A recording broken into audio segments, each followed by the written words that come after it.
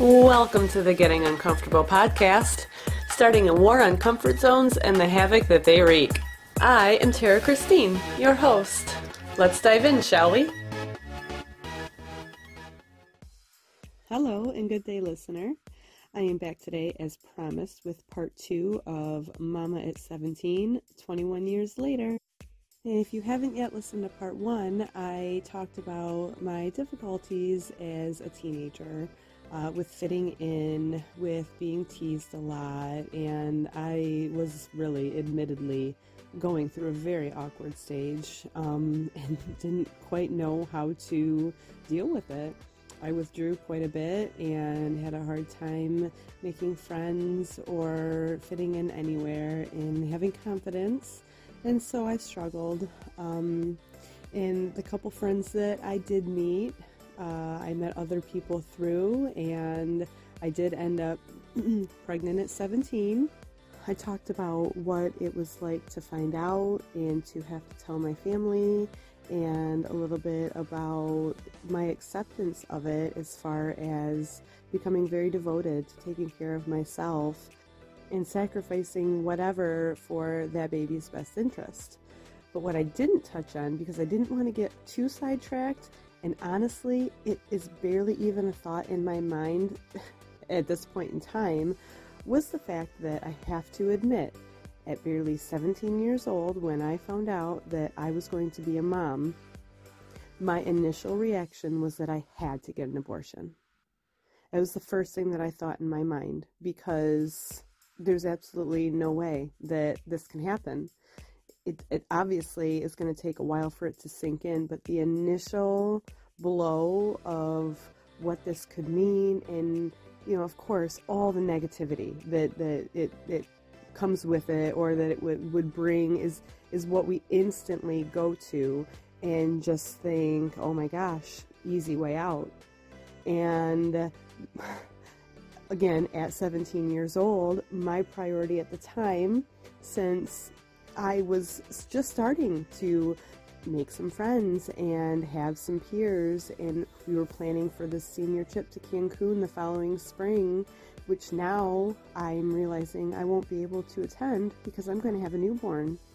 And I didn't know how to reconcile with that, because my dreams were so close. A vacation with other people my age in the sun, and we're going to have fun, and that was literally something so important to me at that time. I couldn't see beyond it. And for a brief instant, I thought, I can't have this baby. No way. That did not last. That thought absolutely did not last, because as soon as the initial shock kind of wears off and you start thinking realistically, or at least once I started thinking realistically about it, because no, not everyone is like me. I'm sure obviously a lot of people stick with that decision and go through with having abortions. That is not my way. So I obviously did not. I realized very quickly that this was big picture, something that I wanted and needed to embrace, and was actually totally part of my purpose, because, like I said, I fell into the role quite naturally and fell in love with it.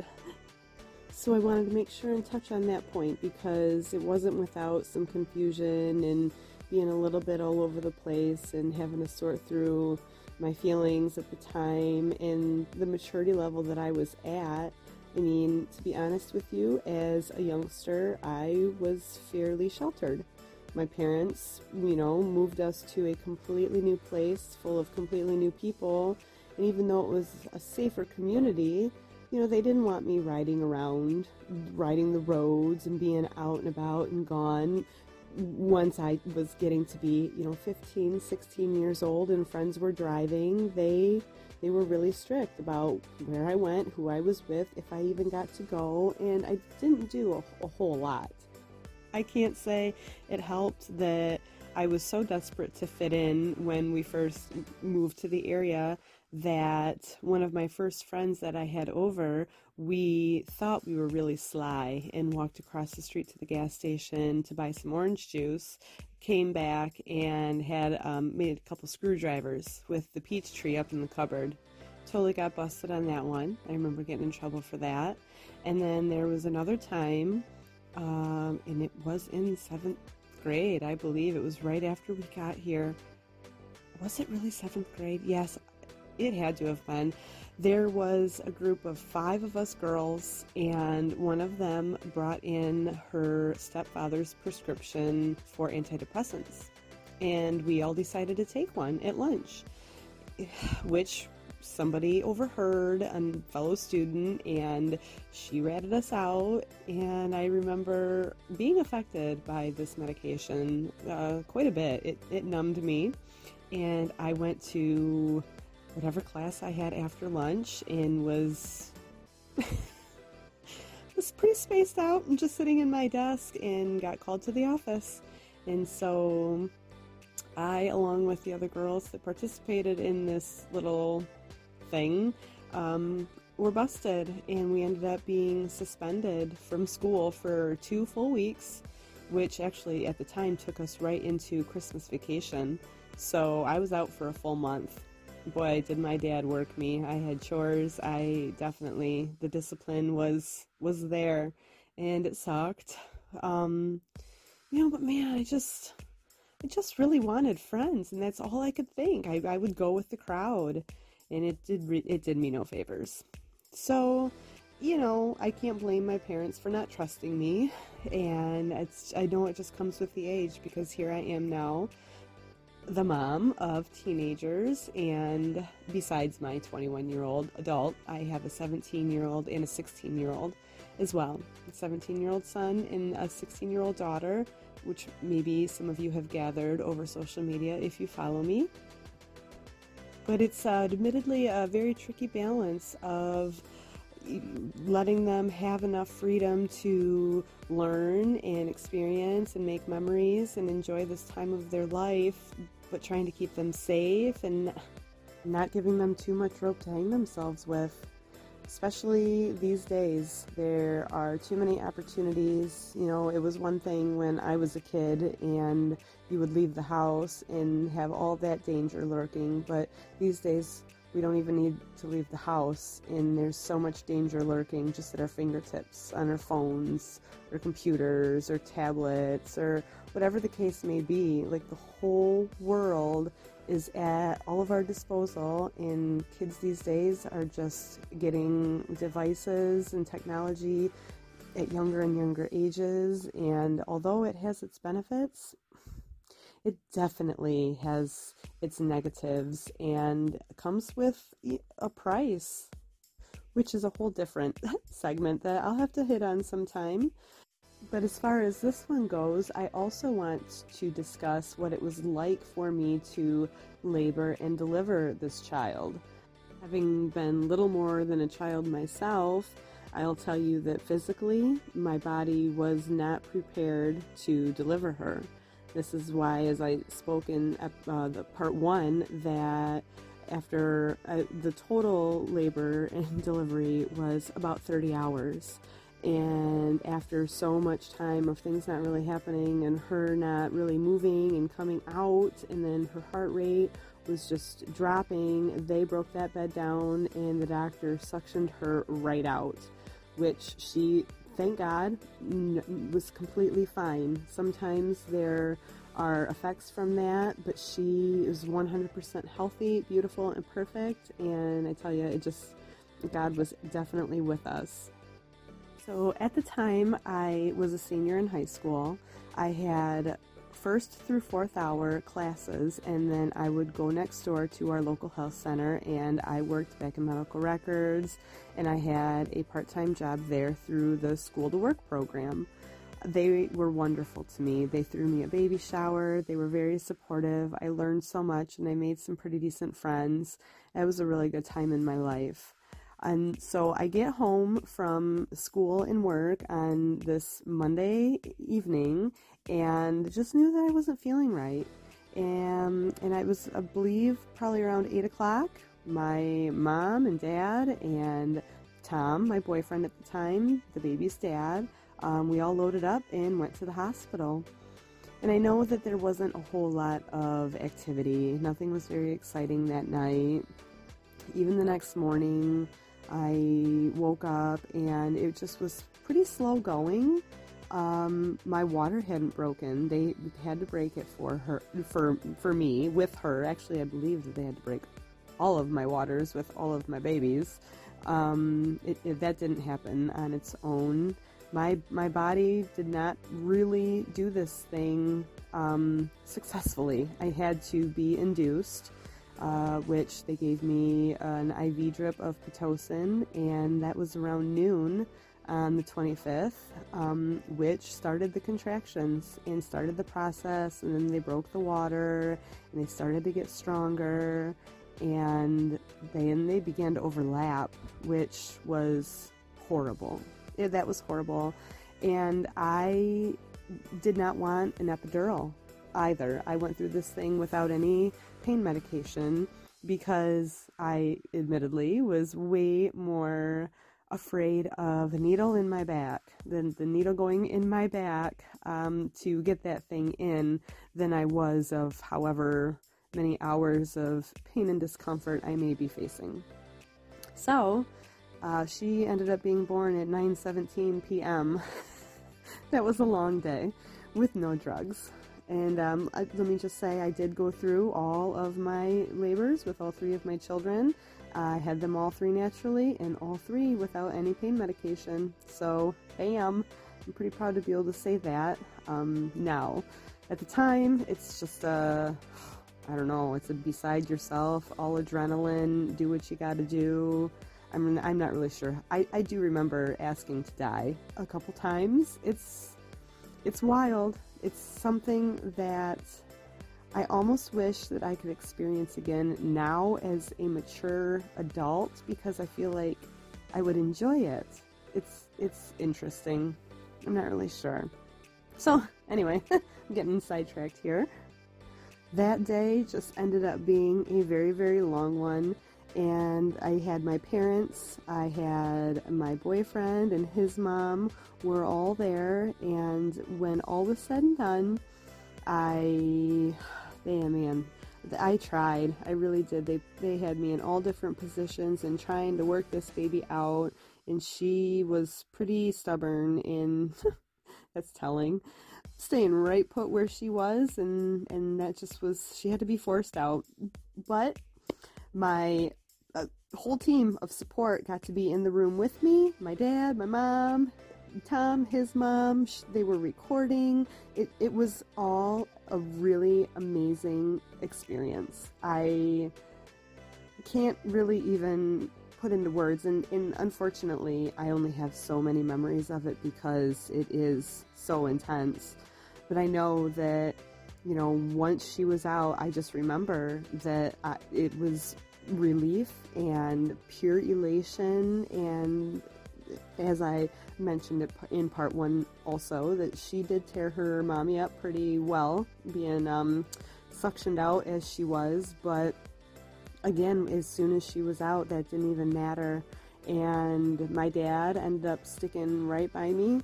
Well, the doctors and everyone kind of kicked everybody out, and they got the baby cleaned up, and then it was time to sew me back up. And nope, my dad came in and he was right there with me the whole time, held my hand. Just some of the best support ever, I tell ya. I'm so blessed.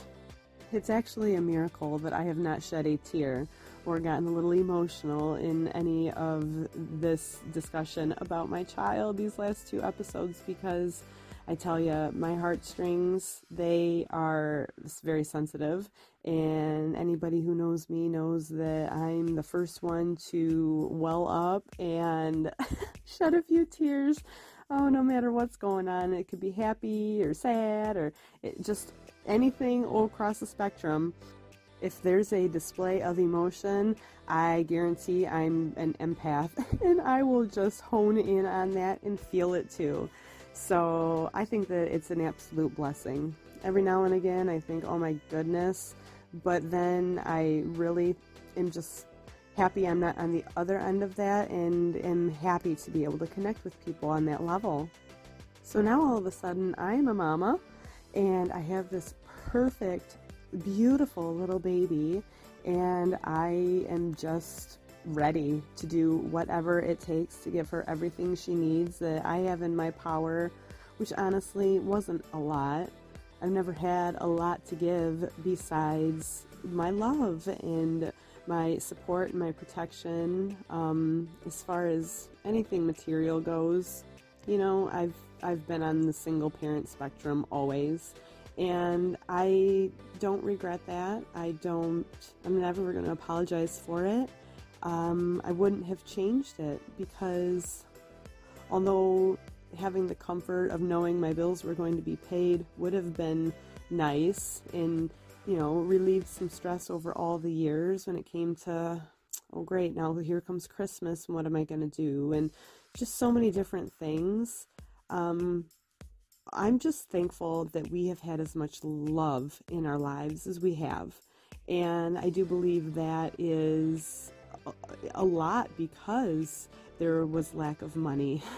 To be honest with you, I have been at battle for many years since my divorce, trying to argue the point that just because I don't have a full-time job like my ex-husband and am able to give the kids everything that they want and need, doesn't mean that I'm an unstable person or an unstable mom and unable to care for them or raise them into big, loving, kind, sweet adults that function in society and have manners and care about others and will serve and do instead of being self-entitled and absorbed, unfortunately, like a lot of people with money are.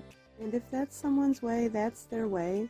But I've never appreciated being punished for thinking the opposite. Yet another topic we will be getting uncomfortable talking about in the future, no doubt. As I've admitted many times before, I have made massive mistakes over the years in a lot of things, but one of them was not choosing to be present in my children's lives and be able to spend quality time with them and make all the memories and be the one that actually was raising them and instilling values and morals and all the important things that in the long run are really going to matter, rather than being away for so much of the time so that I could be raking in money that, yes, would have made things easier. But I guess that's just not in my spirit. I'm not an easy way out kind of person.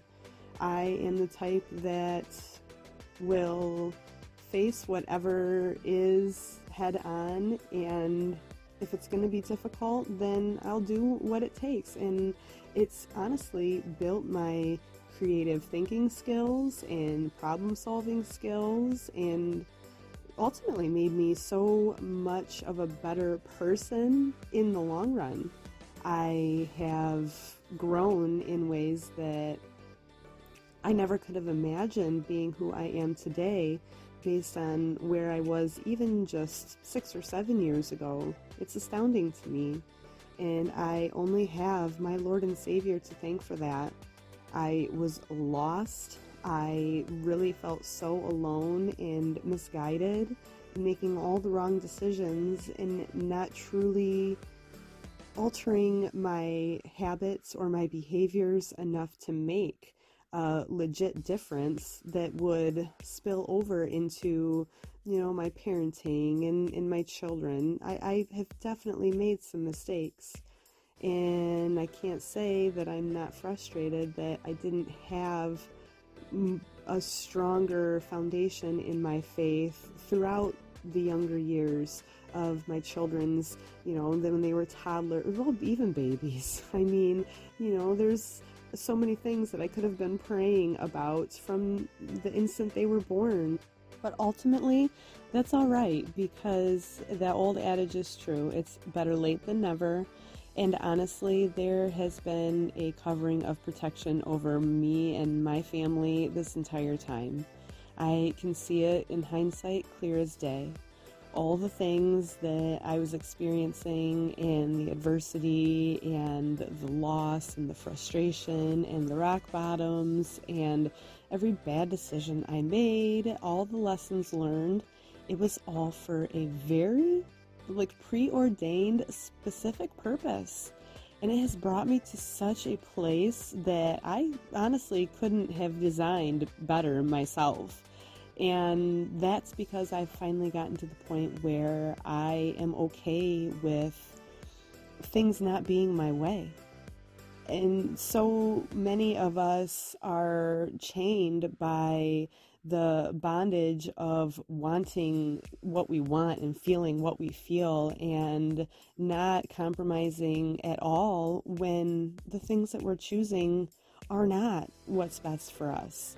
And we are misguided, and we are not approaching it in the best possible way that is conducive to our well-being. We could be so much healthier, mind, body, soul, than we are if we would learn to just let some things go and not feel so compelled to have complete control over absolutely everything in our lives. That is something that I have learned through this long and beautiful but difficult journey of motherhood. You know, I can control a lot. I'm the mom, right? I can use that and say, oh, I'm the mom, that's why. But then as they grow up, which inevitably they do, and it is our job to slowly let them go out into the world to be successful and do exactly what they're meant to do, which is make their own mark, not be controlled by us. We really, it's a delicate balance, and it's tough. We want to support. We think we know what's best, but it's a slow go on figuring out where to draw that line and pick our battles and let them start figuring it all out for themselves. I was forced into it with this first baby of mine when she turned 17 and decided that she was getting out of there. And 4 days after her birthday, she moved out and has been gone ever since. But as you will hear in part 1, when you listen to it, it was a huge blessing for her, for our friendship that has blossomed over these few years. And again, everything that's gone down that maybe seemed like the end of the world at the moment was really just mountains being moved and things falling apart so that they could come together way better in the long run, which is what all of us really should be striving for, don't you think? We can believe that wherever we are going to be in 1 year from now is a direct reflection of what we're doing with ourselves in this moment that we're in right now. Because, folks, this is the only moment that you're guaranteed. The next one might not come. And if we're not in that mind space, or head space, I should say, mindset, head space, mind space, maybe whatever, then we need to understand that we're really missing out on right now. Like, we're throwing our time away. Don't get stuck in the past and all the things that have happened before or the future. I mean, especially as a parent, that's one of my biggest regrets, is how much, even though I was so desperate for good quality time with my children, as much as I was, I know for a fact that I squandered a lot of it in my own just fog of boy drama and money drama, or just stress. Just, you know, I was 26 when I got a divorce, and I had 3 kids under they were 8, 5, and 4. And when I left my husband, I had nothing except the clothes on our backs, the things that I took with us, because I met my husband when I was 18 and moved in with him when I was 19, and had 2 more children at 21 and 22, and then proceeded to be a stay-at-home mom for 4 years until we split. And therefore I had no checking, bank, savings, accounts of my own. Everything was in his name. Maybe my name was on it too at this point. I don't even remember, but I'm thinking probably not. The house, we owned a house. Well, I didn't get that. I couldn't afford that. I didn't have a job. I had no credit. I had a car. I drove a 2003 Grand Prix. And so in 2008, when I left, I had the car sometimes. Sometimes he didn't want to let me have it, and until the divorce was final, and that was part of my settlement that I received. Yeah, it just was all, and that's, I guess, some proof right there that even though it's hard, sometimes the right thing needs to be done at all costs. And I know for my own health and sanity, and maybe even personal safety in some ways, I definitely needed to get out of that relationship. It was not good for me, and I did what it took. Wow, I honestly feel a little bit like an outsider telling somebody else's story when all of these things come up, because I just see God so much in it now, and it's wild. It's wild to think that I got through it in that time. Just the way that things were for me, and now I'm who I am, and I would never change a bit of it. But I'm getting off topic as usual because I'm just gabbing away, and that again is going to have to be another topic that I touch on in getting uncomfortable down the line, divorce and leaving with nothing. So thank you for joining me again. If you've made it this far, I am ever grateful for your presence and support, and I invite you to click the link below and share a comment or a question. I would love to connect with you on these topics and more. And I'd like to thank you again for tuning in and hopefully following me for more content, and maybe sharing with others you feel could stand to get uncomfortable with us. Until next time.